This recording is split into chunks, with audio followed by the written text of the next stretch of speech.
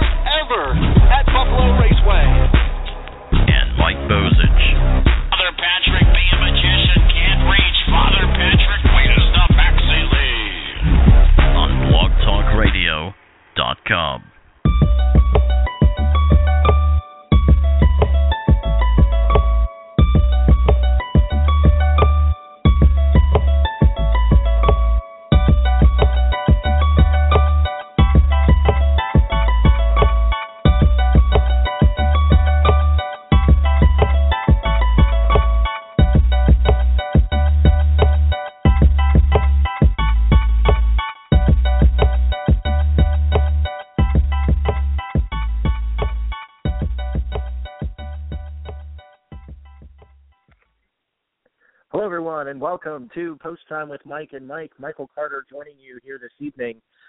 We had a little bit of a technical glitch earlier tonight where our show did not go out live as scheduled. However, we do have the show live for you. It'll be coming up here in about 30 seconds. And it was a great show. We're going to talk with Ellen Harvey as well as Garnet Barnsdale. We'll talk a little bit about the Breeders' Crown and a lot of other fun stuff coming up here on the show. Again, it's Post Time with Mike and Mike. We're so glad to have you join us here this evening. And again, we apologize for being late. However, I guess they say better late than never. We're about to go live with our show, which was recorded in its entirety earlier today. And we hope you enjoy it. And it's going to be coming up right now.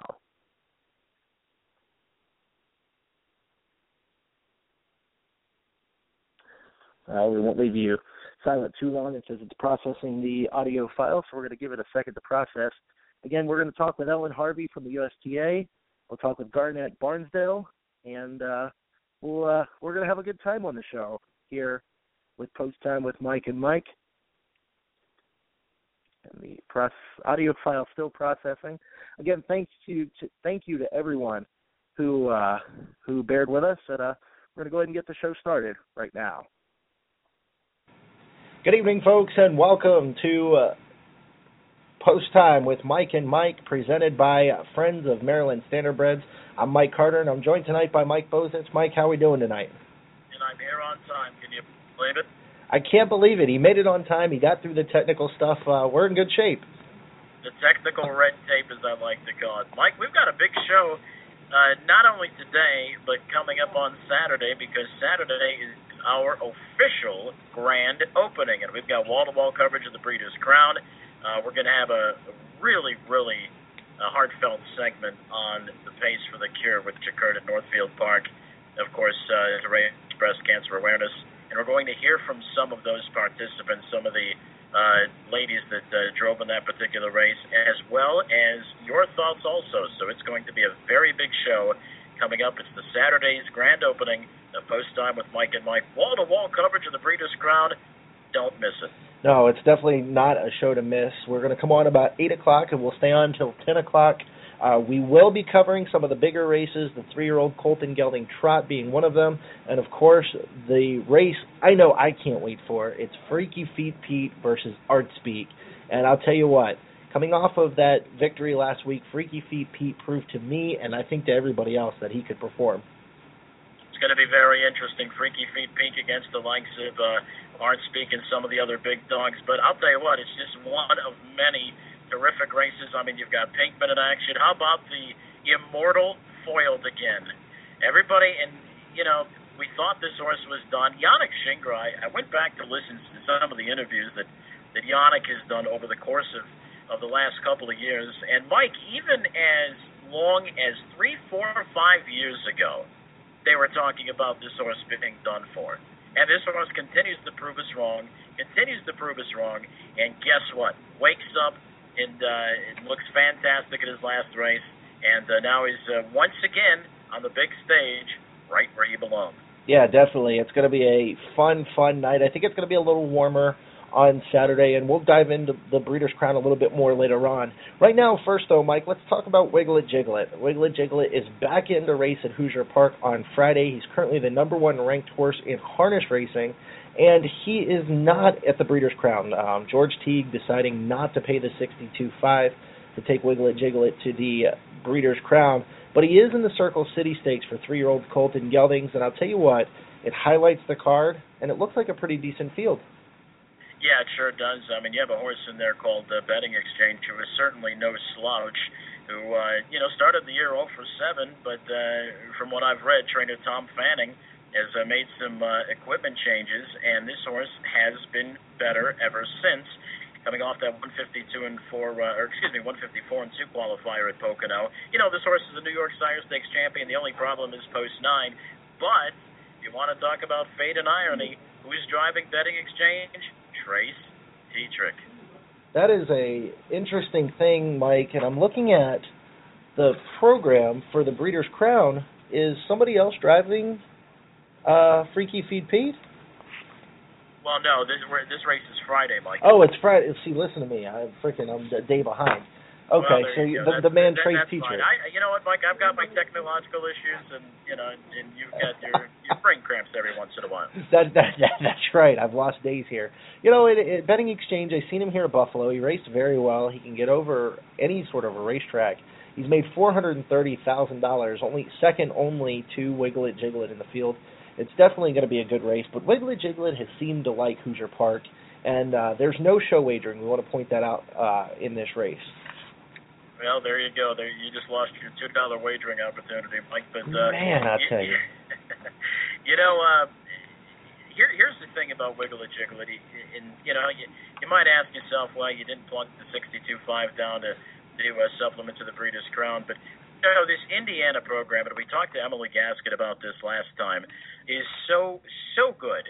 And Wiggle It Jiggle It is also confirmed for the Monument Circle. It's another $275,000 race. It's coming up October 30th. So, Wiggle It Jiggle It, not only can this horse compete in the Circle City and certainly win or come close, probably win, and then right there for Monument Circle going for $275,000, it's a big testament to how far the Indiana program has come. And, we talked to Emily Gasket about that, and she certainly mentioned it that, this Indiana program is quickly rising to the top, Mike. Yeah, it is, definitely. And who I would love to see out there? I think we're going to see another Freaky Feet Pete versus Wiggle It Jiggle It in that race. So that could definitely turn into something a lot bigger than what it currently is, even with Wiggle It Jiggle It there. It's going to be a rivalry, and let me tell you, this sport needs it, no question about it. But it's going to be a fantastic race. Once again, it's a big weekend for harness racing. Friday, you have Wiggle It Jiggle It. Also Friday, Mike, if I could switch gears here for a moment, we talked about the segment for the Pace of the Cure, which we're going to have on this grand opening show Saturday. But Yonkers is also doing a race for the Cure, and that is coming up this Friday as well. And they're going to be doing some fundraising, and their fundraising is going to benefit the Frisco, Texas-based National Breast Cancer Foundation. They're selling raffle tickets. They have been for the last little, but they will continue to do so. And it's going to be some great prizes that they're giving away. So, once again, we talked about the great cause of breast cancer awareness. You're going to hear more about that on our Saturday show. But it's good to see Yonkers, and I think Pompano also got in on the mix as well. And this thing going back to Yonkers, drivers are going to have pink whips. They're going to have pink blankets to the winners. So it's going to be a big thing. And, if you're in the area, definitely go on out to Yonkers Friday night as they race for the cure for breast cancer awareness. I'll tell you, I called the race at Northfield Park on Friday, and, Mike, to see all the women in the winner's circle with smiles on their faces and, just really excited to, trying to think of how to put this, really excited to support the cause was just an unbelievable feeling. So it's definitely going to be a good race at Yonkers, and I would expect nothing less out of those guys, especially coming off of the international trot just a couple of short weeks ago. Real quick, Mike, speaking of race calling, you got to call George Napolitano Jr.'s record-breaking win last night at Pocono. What was that like? Well, it was quite interesting. I mean, coming into it, we needed 6 to tie and 7 to win. And, to ask any driver, we all know George Napolitano Jr. wins and wins and wins and wins and wins and wins and wins. But still, to ask a driver to come out and win 7 races, I kind of thought, well, he might get 3 or 4 or 5, and he might get close. But anyway, he did it. He 7 wins. Gave him 348 total. It is the single-season record for wins in the 50-year history at Pocono Downs, and it was set in 2004, 347, by George Napolitano Jr. He broke his own record. Mike, it's his 4th straight driving crown there. It's, the 9th of all time. And if you look at the national dash title standings, Aaron Merriman has a 5-win lead. So he's got 680. George Napolitano Jr.'s got 675. And Ronnie Wren Jr.'s got 654. So even on a national dash title circuit, George Napolitano Jr. is only 5 away from Aaron Merriman. So that's going to be an interesting storyline coming up throughout the remainder of this year too, Mike. Yeah, definitely. Who knows? Maybe we'll see Georgie Knapp at Sports Creek Raceway at the end of the... Oh, well, I guess you won't see him at Sports Creek because, well, Sports Creek's not around, but maybe we'll see him at Northfield or some of those other tracks that race year-round. Well, here's the thing. If George Napolitano Jr., this guy is a worker, let me tell you. If he could find a track that actually had a post time between Harris, Philadelphia, and Pocono, he would probably try to fit those couple of drives in there. I mean, this guy, listen, I made that drive once, and here's what I did. I went to Pocono, called the races last night, and I drove back. I actually stayed overnight, drove the next morning to Harris, Philadelphia. So I had 30 races in the span of 24 hours. I just had to basically sit on my rear end and call, okay? And I only did it one time. And I'll tell you what, I might fall asleep during the show, Mike. You might have to wake me up if I don't, if you don't hear me talking for a couple of minutes. But these guys, they do it on a daily basis, nearly. And I know Pocono went down. They lost. Well, they cut a day out of their schedule, so now they're going 3 days. In Harris, Philadelphia, so they're going 4. But I mean, to be back at Harris, Philly the next morning, go to Pocono at night, and Pocono, last night they had 16 races, so I mean they weren't done till close to 11. And then to come back to Harris, Philadelphia the next morning, then go back the next night. And that drive on the Pennsylvania Turnpike is treacherous. God forbid if there is ever a situation where the weather isn't ideal, right? Because that road is narrow, very narrow.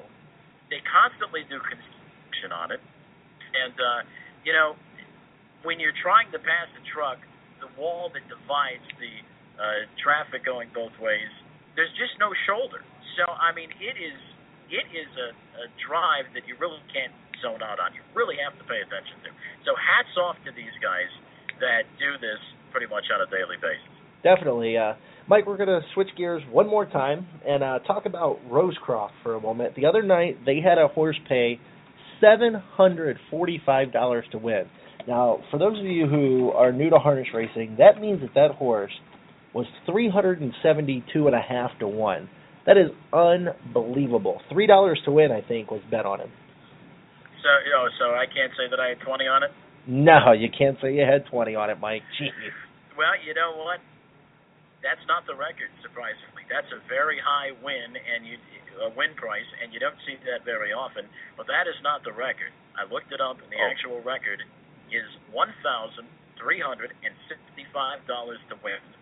It was at Scarborough Downs. It was actually the first race, kind of like Rosecroft, 1981, and the horse's name was, I think it's Rod's Faybill, Rod's Faybill, Rodsfaybill. He certainly paid some bills that day for some people. What are you doing here? Becoming the Hollywood Hayden of our Post Time with Mike and Mike show?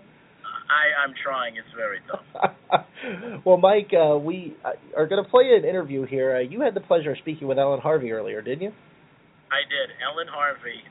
There was an article on the USTA that came out within the last couple of days.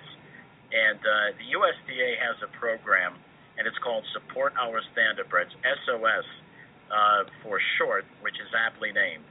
And this program recently donated funds to a program in Florida called the Starting Gate Standardbred Transition Program for the care of 22 horses that were abandoned and who badly needed it. So we had a chance to talk to Ellen Harvey, Mike, about not only that particular deed that the Support Our Standardbred program did, but what the Support Our Standardbred program does in general. And without further ado, Mike, if you're ready to play that video, let's hear from Ellen. Yeah, let's. This is the interview between Mike Bozich and Ellen Harvey, which took place a little bit earlier today. We're here with Ellen Harvey, the coordinator of Standardbred support programs for the United States Trotting Association, and the USTA SOS program, which is short for Support Our Standardbreds, recently donated funds to the Starting Gate Standardbred Transition Program in Florida for a very, very good cause. But before we get into that, let's talk about the Support Our Standardbreds program. I can happily do that, and I thank you for the opportunity. A little over 5 years ago, some of our directors, especially a gentleman, one of our directors from Maine, Don Marine, was trying to think about what is the unserved population of standardbred that could find themselves in a distressful situation. We have many adoption programs, horse rescue groups, that sort of thing, and we had seen a lot of instances in the news leading up to that time of animal control officers, sheriffs, what have you, seizing horses because they had been poorly cared for or abused, and then giving them to little 501c3 groups that support themselves on selling cupcakes and T-shirts, and with absolutely not so much as a flake of hay, Mike.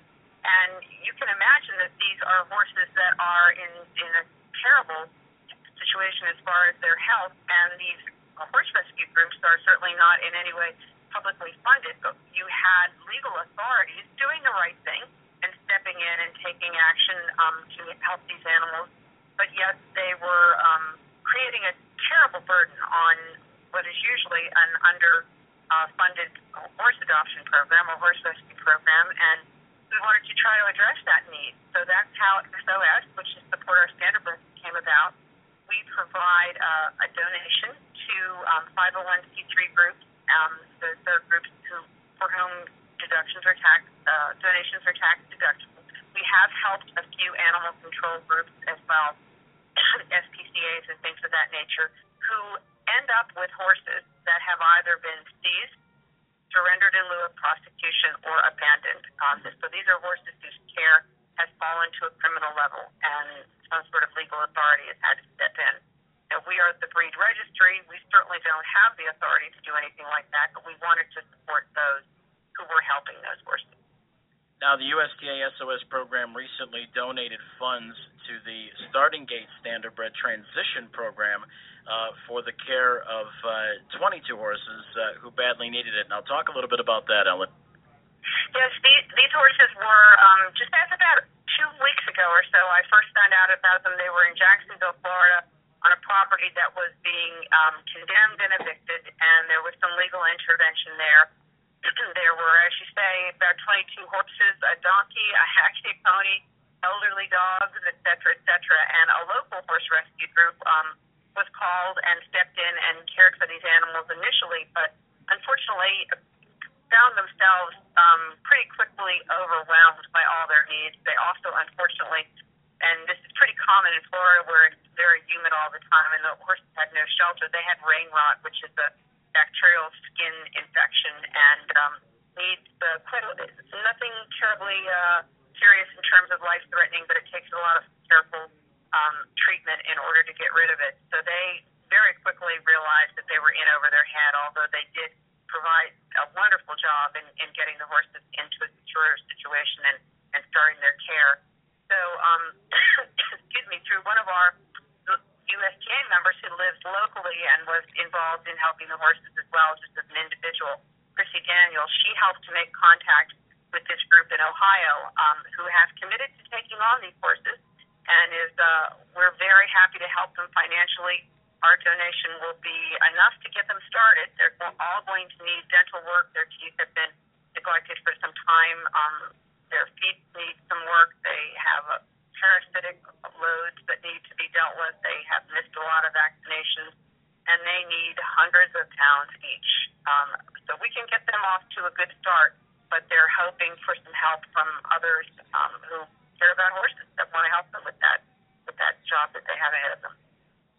Ellen, talk a little bit. We talked a little bit off air about the Full Circle program, which sounds like just a terrific program. Talk a little bit about that, if you will.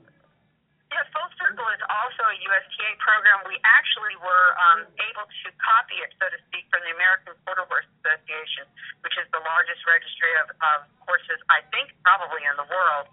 And our program, we've adapted it from the AQHA, and it is a free program with no obligation that essentially puts two people with a shared concern about a horse together. If you don't need to be an owner, a trainer, a driver, a breeder, you can be a fan in the stands. You can be the person that delivers hay to a farm and takes a liking to a particular horse. You can, for no money and with no obligation, record your name in that horse's database. If at some point down the road, 5 months or 5 years or 20 years, that horse is owned by somebody who can work for them or ends up with a horse rescue or adoption group or is at a grade sale or something along those lines, anybody that looks that horse up in our database on ustrotting.com will see a little icon next to their name that says Full Circle. And when you mouse over that, that tells you that somebody wants to know if this horse needs help. So we, at our registry, the USTA, puts the person who has the horse that needs help together with somebody from their past who wants to know if they need help. They work out whatever they want to work out. I mean, it has been anything from somebody firing up the truck and hitching up the trailer and going to get the horse immediately to perhaps providing some temporary financial assistance, perhaps networking that horse's needs among their friends. As I say, we don't really have a stake in what goes on after those two people are put together. Those folks are welcome to work out whatever they like. But I'm happy to say we have over 6,000 horses enrolled in this program, and the number climbs on a regular basis. And it's more than any other registry has combined. The Thoroughbreds have a similar program called Thoroughbred Connect. The Morgans have a program, the Saddlebreds. The Tennessee Walkers are talking about trying to put it together, but if you add up all the horses they have enrolled, it's not anywhere near what we have. So I'm very proud of that. Now, Ellen, if one of our listeners would like to donate to one of these causes in any way, shape, or form, tell them how they could do so. Well, the folks at Starting Gates are in Xenia, Ohio. Their website is Starting Gates, Gaits, just like the gate of a horse.com. And I'll tell you, these horses need a lot of groceries.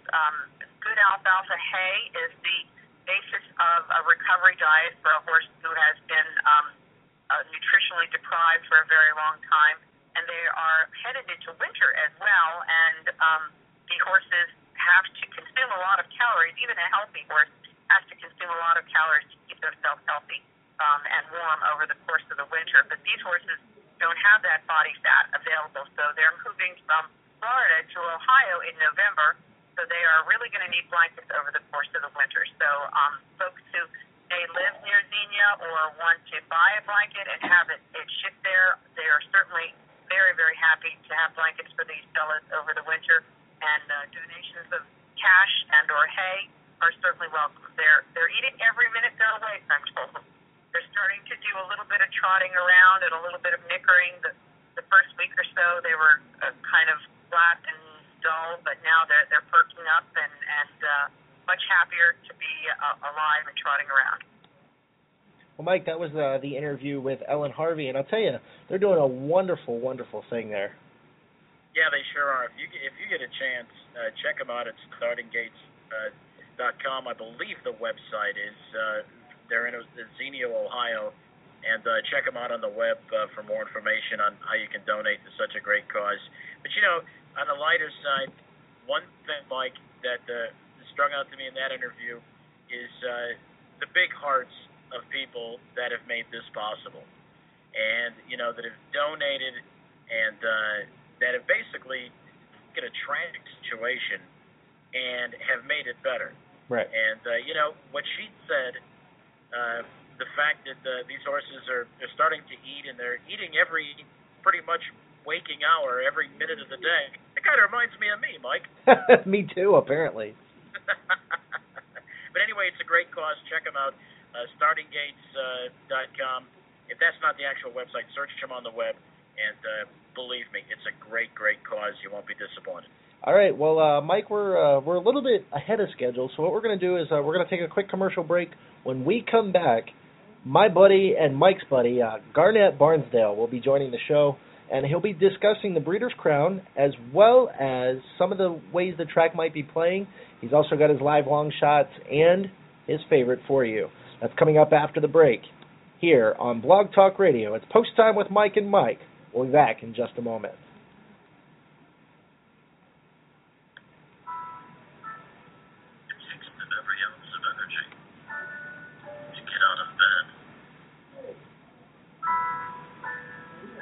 Struggle to the mirror and comb their hair. What's left of it? But when the race is on, it's gone. The gallop to the twin horses. Jennison gets to the lead, and Jennison will take the Diatron. Out of the finish, Big Wicked bias as much as he pleases. The Dalos with 100 yards to go. The Dalos and driver Tomati wins the Diatron's final. Draws away as they come down to the finish. Pinkman, a go-away winner. That's Fortis Racing's newest podcast, Post Time with Mike Bozich and Mike Carter, every Thursday at 7 p.m. Eastern on blogtalkradio.com.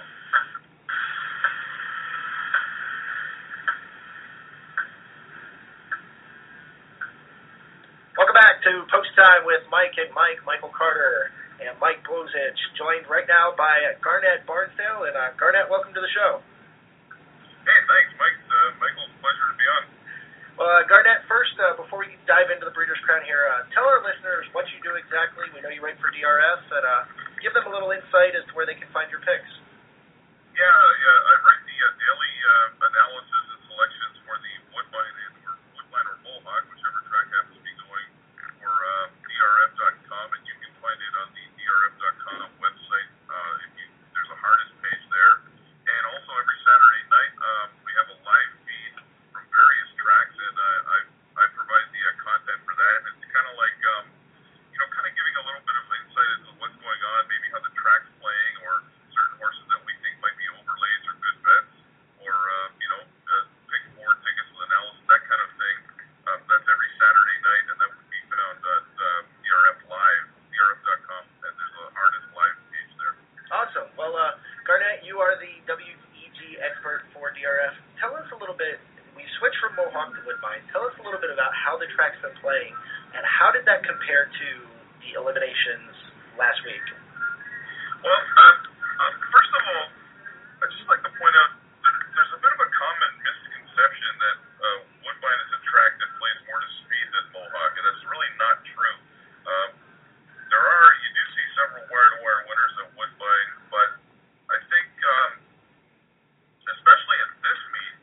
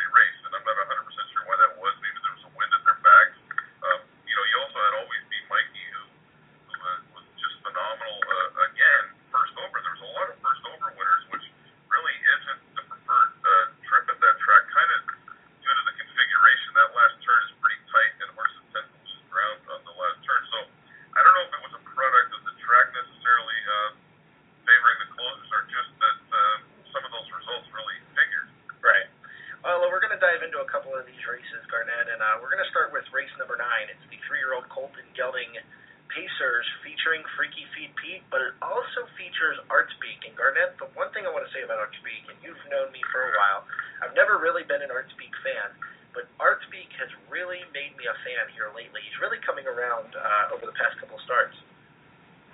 He was really phenomenal last week. I mean, turning for home, I gave him virtually no shot to win this race as I was watching it, mainly because Wakizashi Hanover, the North American Cup winner, was totally unchallenged through a 28-2 and 57-3 half, 28-2 quarter, that is.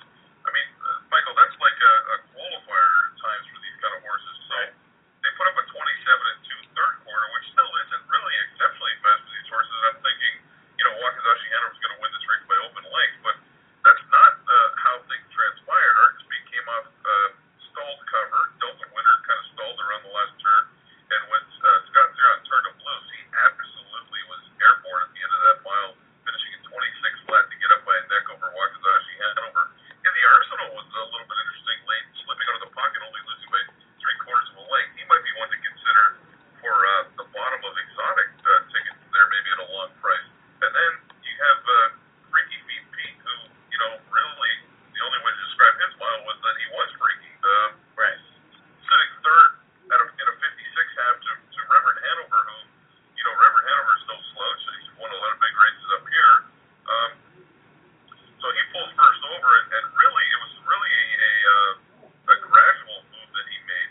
Tracy Dietrich must have known what he had,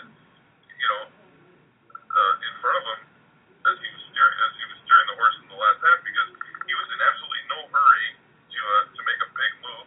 The third quarter was in 27 flat. He picked up 2 lengths, so he's going 26-3 in the third quarter, and then he comes home at 26-2, basically under wraps. So this horse finishes his mile in 53 flat. I think Artspeak came home in 52-4. Those are the two horses going to be taking all the attention, but you can't really throw out a horse like Wakizashi Hanover. Sometimes horses go too slow, and right. A horse like Artspeak, if they're going 122 or 121 to change, is he going to be as loaded late? Probably not. So, if you're looking for a value play, Wakizashi Hanover is probably going to be the third or fourth choice here. Whereas if you wanted the elimination, he probably would have been one of the top 2 choices. For me, I actually prefer Freaky Feet Pete. I think he's got a bit of a tactical advantage on Artspeak. He can sprint with him. But this is going to be a great race, probably one of the best ones of the night, I would think. Now let me ask you a question. Me and Mike had talked last week about this elimination where Freaky Feet Pete, he's, in my opinion anyway, drew into a little bit of an easier race. Would you agree with that, minus Reverend Hanover?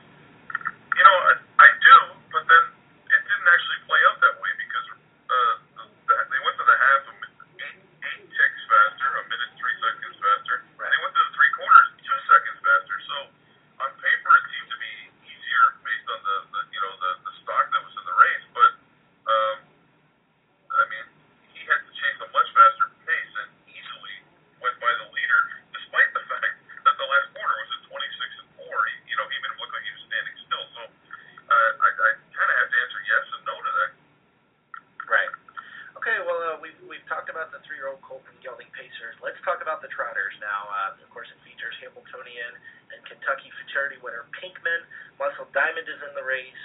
The Bank is here. Uncle S.A. This is a interesting race in itself, but Pinkman really looks like the best out of this group, in my opinion. What do you think here? I couldn't disagree. How are you going to go against Pinkman the way he's been going? He comes off a mile at 51 and change at the Red Mile, where he won first over at 51 and 2. Understandably, it's the Red Mile; they're going fast miles there, but he just seems to be getting better as the year goes on. And I think there's quite a few of those horses racing Saturday night, Michael, that seem to be hitting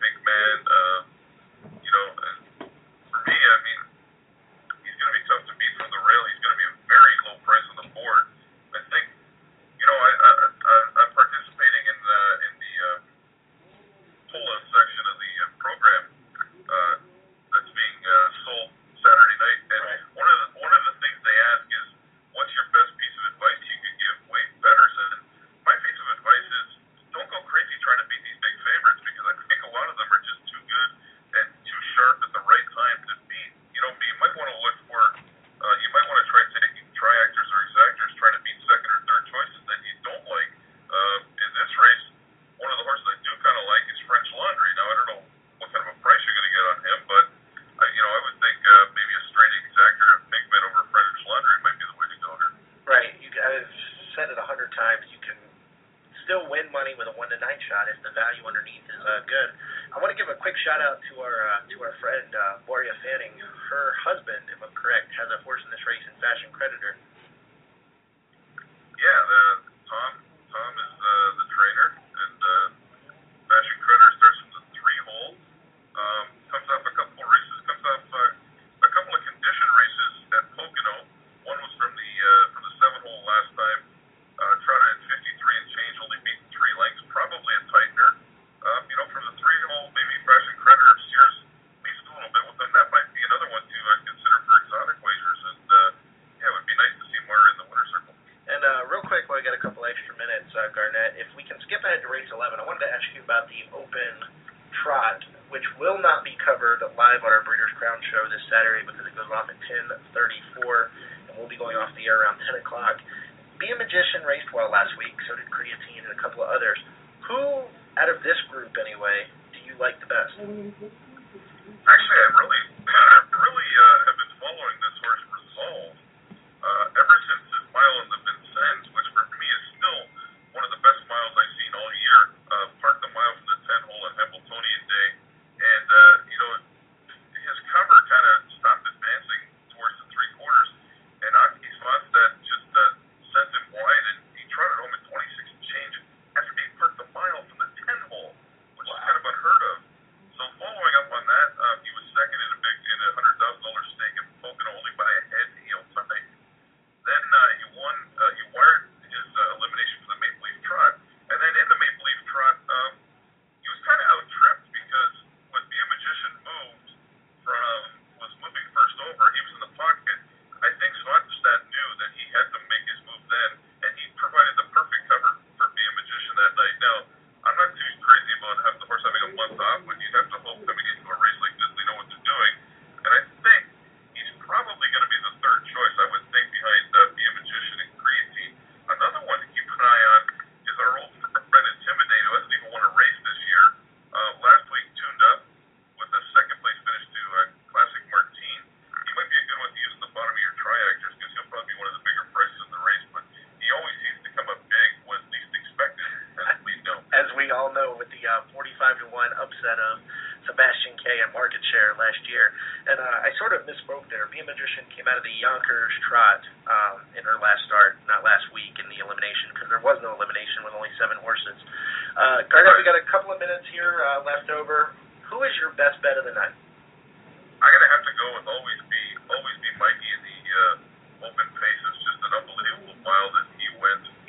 Similar to Freaky Feet Pete, very much unhurried first over, 26 and 2. The plugs were pulled. However, when you're watching the slow-mo HD replay, I mean, Dave Miller was just absolutely sitting still on this horse. And I really actually like one of my best bets of the night is the exactor with J.K. Indivenira at second in this race. I'm hoping to get maybe $12, $15 in that combo. I don't know if I will, but he was very impressive last week. He was in absolutely no hurry, sat last for the entire trip, and was really motoring down the stretch, finished second to foiled again. I think some of these horses are going to be winded to try to go with Always Be Mikey late in the mile, and J.K. Indivenira could easily complete this exactor. Like I said, I think 5-1 on that combination would be a good price. Okay, and who is your long shot play tonight? We're all trying to make a little bit of money. Who do you think can make us the best amount of money? I like a horse that's going to be a huge price in the Open Mare Pace, and that mare's name is Skippin' By, the 3-horse. She won the OSS Super Final here last year. She's been racing in, just kind of like Fillies and Mares Opens and Yonkers, but recently she seems to be getting better. Last time out the Red Mile, she was only a neck behind Colors of Virgin in 150.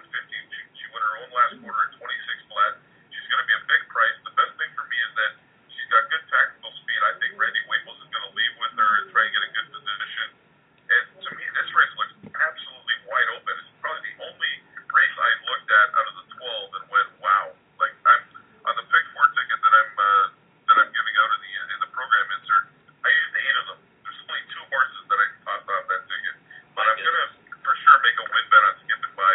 I think she's got a shot, and she'll probably going to be 20-30-1 in there. Well, that's definitely a place to make some money. Garnet, do you know what the weather's supposed to be like on Saturday?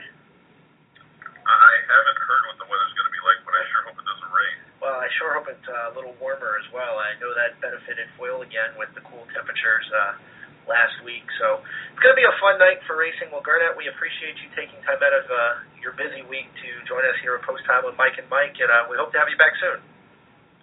Anytime, Michael, and good luck with the show. You guys are doing great so far, and it's a pleasure for me to join tonight. Thank you. Appreciate it, Garnet. Well, coming up here in just a couple of minutes, we're going to talk more about the Breeders' Crown that is coming up on Saturday. We're going to take a quick commercial break, and we'll be right back. It takes them every ounce of energy to get out of bed. They struggle to the mirror and comb their hair, what's left of it. But when the race is on, it's on. Second left in between horses. Jennison gets to the lead, and Jennison will take the Diatron. Down to the finish, McWicked by as much as he pleases. The Delos with 100 yards to go. The Delos and driver Drew Monty win the Diatron final. Draws away as they come down to the finish. Pinkman, a come-away winner. That's Fortis Racing's newest podcast, Post Time with Mike Bozich and Mike Carter, every Thursday at 7 p.m. Eastern on blogtalkradio.com.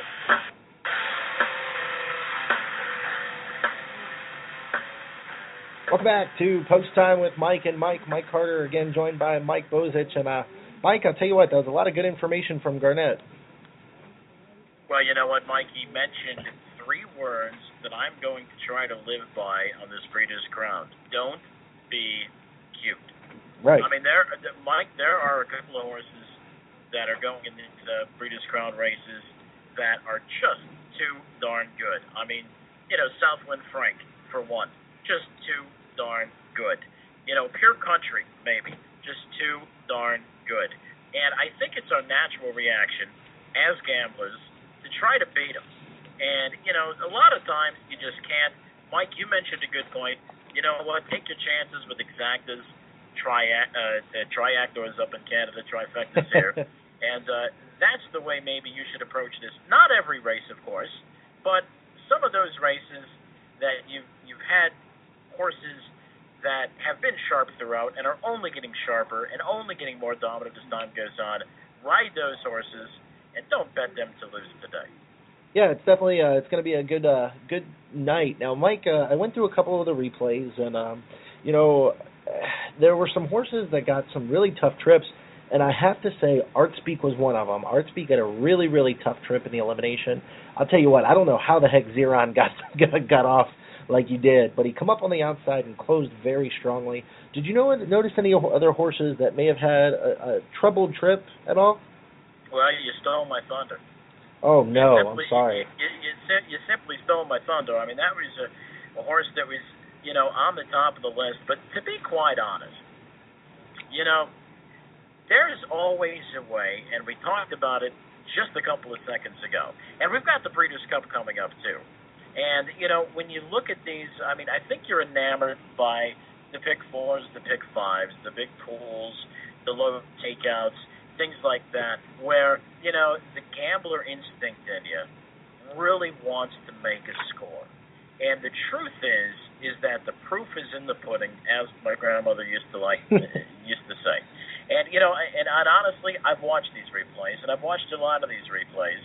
And besides the horse that you just mentioned, and, maybe some have others. The good thing about replays is it's like reading a newspaper. You can have 5 different people look at it and come up with 5 different things.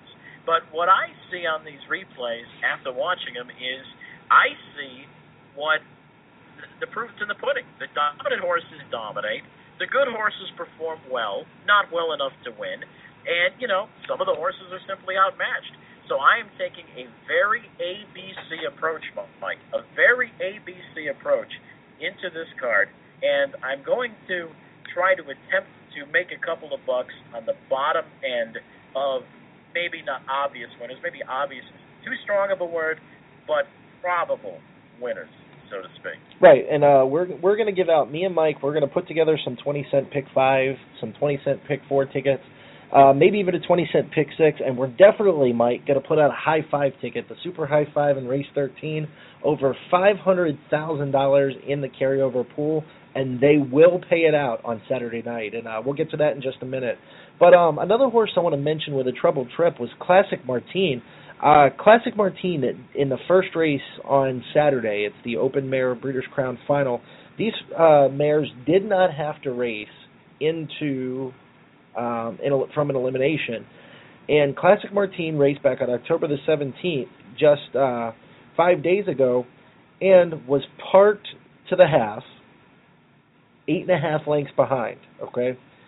At the three-quarter pole was 4 1/4 lengths, not parked, first over, was still 2 3/4 lengths behind and still managed to win by a neck.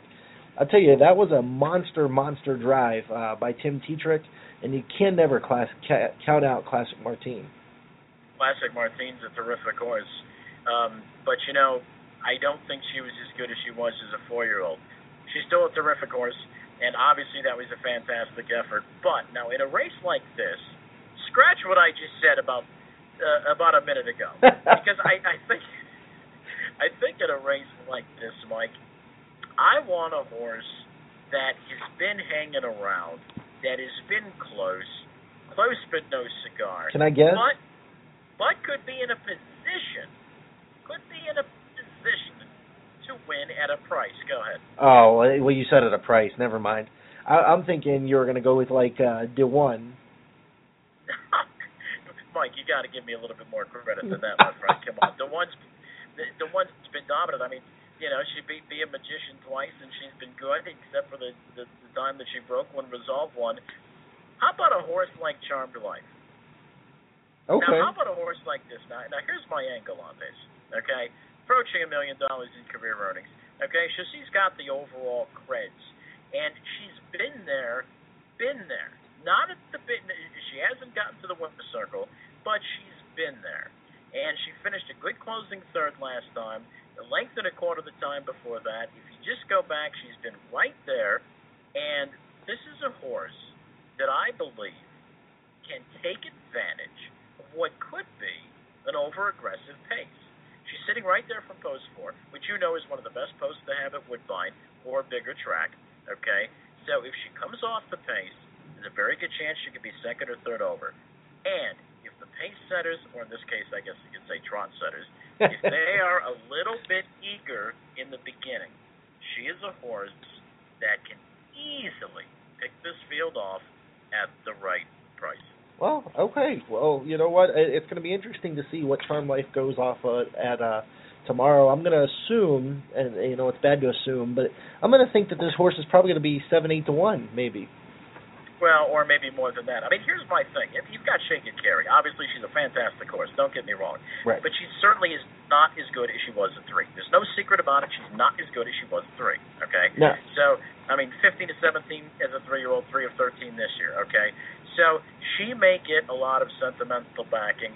D1 has been solid, has been great, has been good, no question about it. But I mean, she can face some tough early pressure, because you have to figure that she's going to leave. And you've got a couple of outside levers, and as well as Classic Martine from the inside. So this early tempo can get juicy. And if that's the case, a horse that has been finishing second, third, or fourth, consistently making money, a lunchbox type of horse, can be the one to surprise. And, listen, if Charmed Life doesn't win, I would certainly, absolutely, if you don't think she can win, I would definitely put her in underneath. No question about that. Now, Mike, it's worth noting here that Handover Bell, even though that Handover Bell will wear saddle pad number 10, Handover Bell will start from post position 11 behind Rockin' with Dewey. So that could definitely make things a little bit more interesting as well. Well, you don't see second, third starters every day at Woodbine, that's for sure. But, yeah, this horse, he's got early speed. And, once again, it's kind of going to be a victim of that, because if the early speed doesn't hold up, then I think she's in a lot of trouble. But if it does hold up, she could definitely round out the ticket somewhere. Okay, now we've got about 8 more minutes, Mike. I want to skip ahead a couple of races to the 3-year-old filly trotters. It's a field of 7, including Mission Brief. Danielle Hall, Wild Honey. A lot of these fillies have been going at it all season long, and I'll tell you, Mission Brief has been hit or miss, so to speak. Mission Brief has won 8 starts this year, and people are going to say, what do you mean hit or miss? 8 wins this year, that's huge. Well, I'll tell you what, this horse lost to Wild Honey last time out, and I'm telling you, I'm picking Wild Honey again. I think Wild Honey has gotten a lot better.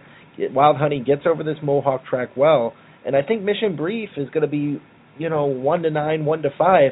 If that's the case, why take that price when this horse has been known to break before here at Mohawk? Well, I think. Woodbine. At Woodbine, right. I think the question is, Mike, is what kind of trip rather is Wild Honey going to get? I mean, if you guarantee me the trip that she's going to get that she got last week, then I'm absolutely on board. But if you can't guarantee me the trip that she got last week, then I'm a little hesitant. I mean, But I will tell you one thing: if you look 3 starts back, this horse had just a terrible trip in the Elegant Image, terrible trip, and still finished second to Mission Brief. So this is a great matchup. Once again, let's echo the words of our good friend Garnet Barnsdale. Don't get cute. This race revolves around Wild Honey and Mission Brief, or Mission Brief and Wild Honey. There's no other 2 ways around it, and unless somebody breaks, which of course, that's always a possibility, but I don't think so. I think this is Wild Honey, Mission Brief, Wild Honey, and I think, like you said, Mike, you have to take the value. Wild Honey beat her before, and if the value, says that you got to wager Wild Honey, then that's the way you got to go. Me, personally, I think Mission Brief wins the race, but, I mean, what I say, and as a gambler, and how you have to make money are definitely 2 different things. Definitely. Well, Mike, we got about 5 minutes left. I'll tell you what, this hour has flown by, and we're going to talk. We're going to close up the program and talk a little bit about our Breeders' Crown show coming up on Saturday. Now, Mike, we're going to start at 8 o'clock, and we're going to go through until 10 o'clock. We are going to miss the Foiled Again race, one of the bigger races on the card. However, we are going to highlight all 12 of these championship races at some point or another on Saturday. Now, obviously, we won't be on the air for the early ones, but we will recap those and highlight the ones coming up, right? It's a terrific night of racing. Plus we'll probably throw some Wiggle and Jiggle talk in there because Wiggle and Jiggle races on Friday. So, we'll know exactly what Wiggle and Jiggle has done there. But these are really some fantastic races. These are great races, and even kind of the one-sided races. I mean, the races like the Southwind Frank or maybe the Pure Country, some of the horses some of the races that you think may be decided here on paper, even if they are, you get to see some very special horses. And it's really a great, great night of racing. I mean, obviously, we kind of hope that L.A. Delight would be here. We kind of hope that Wiggle It, Jiggle It would be here. But you know what? It's still a fantastic night of racing with some fantastic horses. And not only that, but we also have, if you didn't hear us in the beginning of the program, a segment on the Pace for the Cure, which occurred at Northfield Park. And we're going to hear from some of the drivers of that race. We're going to hear from Hannah Miller, Tabby Canard, Mary Burkhold, and hopefully some of the others. And we're going to hear your thoughts, too, Mike, on what had to be a very emotional race for you to call. And I know I said this, and I don't want to sound like a broken record. I said this in the beginning, but they're also doing this at Yonkers, too, on Friday, October 24th. So they're doing it tomorrow night. And they're going to do some fundraising. The driver's going to have pink whips, pink blankets to the winners. It's going to be a great, great success. And I'm so glad, Mike, that harness racing is embracing is what I meant to say. I'm glad harness racing is embracing this terrific charity and an opportunity to make lives better for some people, Mike. No, I totally agree, and you'll hear it on Saturday. I'm not going to give it away here. That I've had to deal with the personal experience myself, so it's definitely going to be a great show, and that part I cannot wait for myself. Well, let me interrupt you, Mike. And I probably shouldn't be saying this, but I did this segment. I put it together, and I interviewed you for the segment, kind of like an interview. It wasn't really an interview, but I put you on tape, and put this segment together. And I got to tell you, Mike, I had to stop a couple times. I mean, I really had to stop a couple of times, and I let my wife hear it, and she had to stop in the middle of it a couple of times. So, wow. In other words, you don't want to miss it. It's an emotional piece. It was emotional for me to put together. I know, Mike, it had to be emotional for you, not only one, to call it, but two, to comment on it. Right. And it was certainly emotional for, some of the people I interviewed. So, nonetheless, it's a great, great segment, and I'm so glad that our sport, and I'm so proud, Mike. Yeah, definitely. Me too. Standing up for something of this magnitude. It makes listen. There are moments, and I'll be the first to say it. There are moments where I'm disappointed in our sport. This isn't one of them. I'm very, very proud that our sport is doing something for a very honorable cause. Well, Mike, we're about out of time. We will see everybody on Saturday. We're going to be on at 8 o'clock. You can follow us on Facebook and on Twitter, and we'll be commenting back and forth as the Breeders' Crown races go on. And, Mike, it's going to be a good time, and we'll see you back on Saturday. Great weekend for harness racing. I'm looking forward to it, and we will see you Saturday at 8 p.m. Don't be late. Don't get shut up.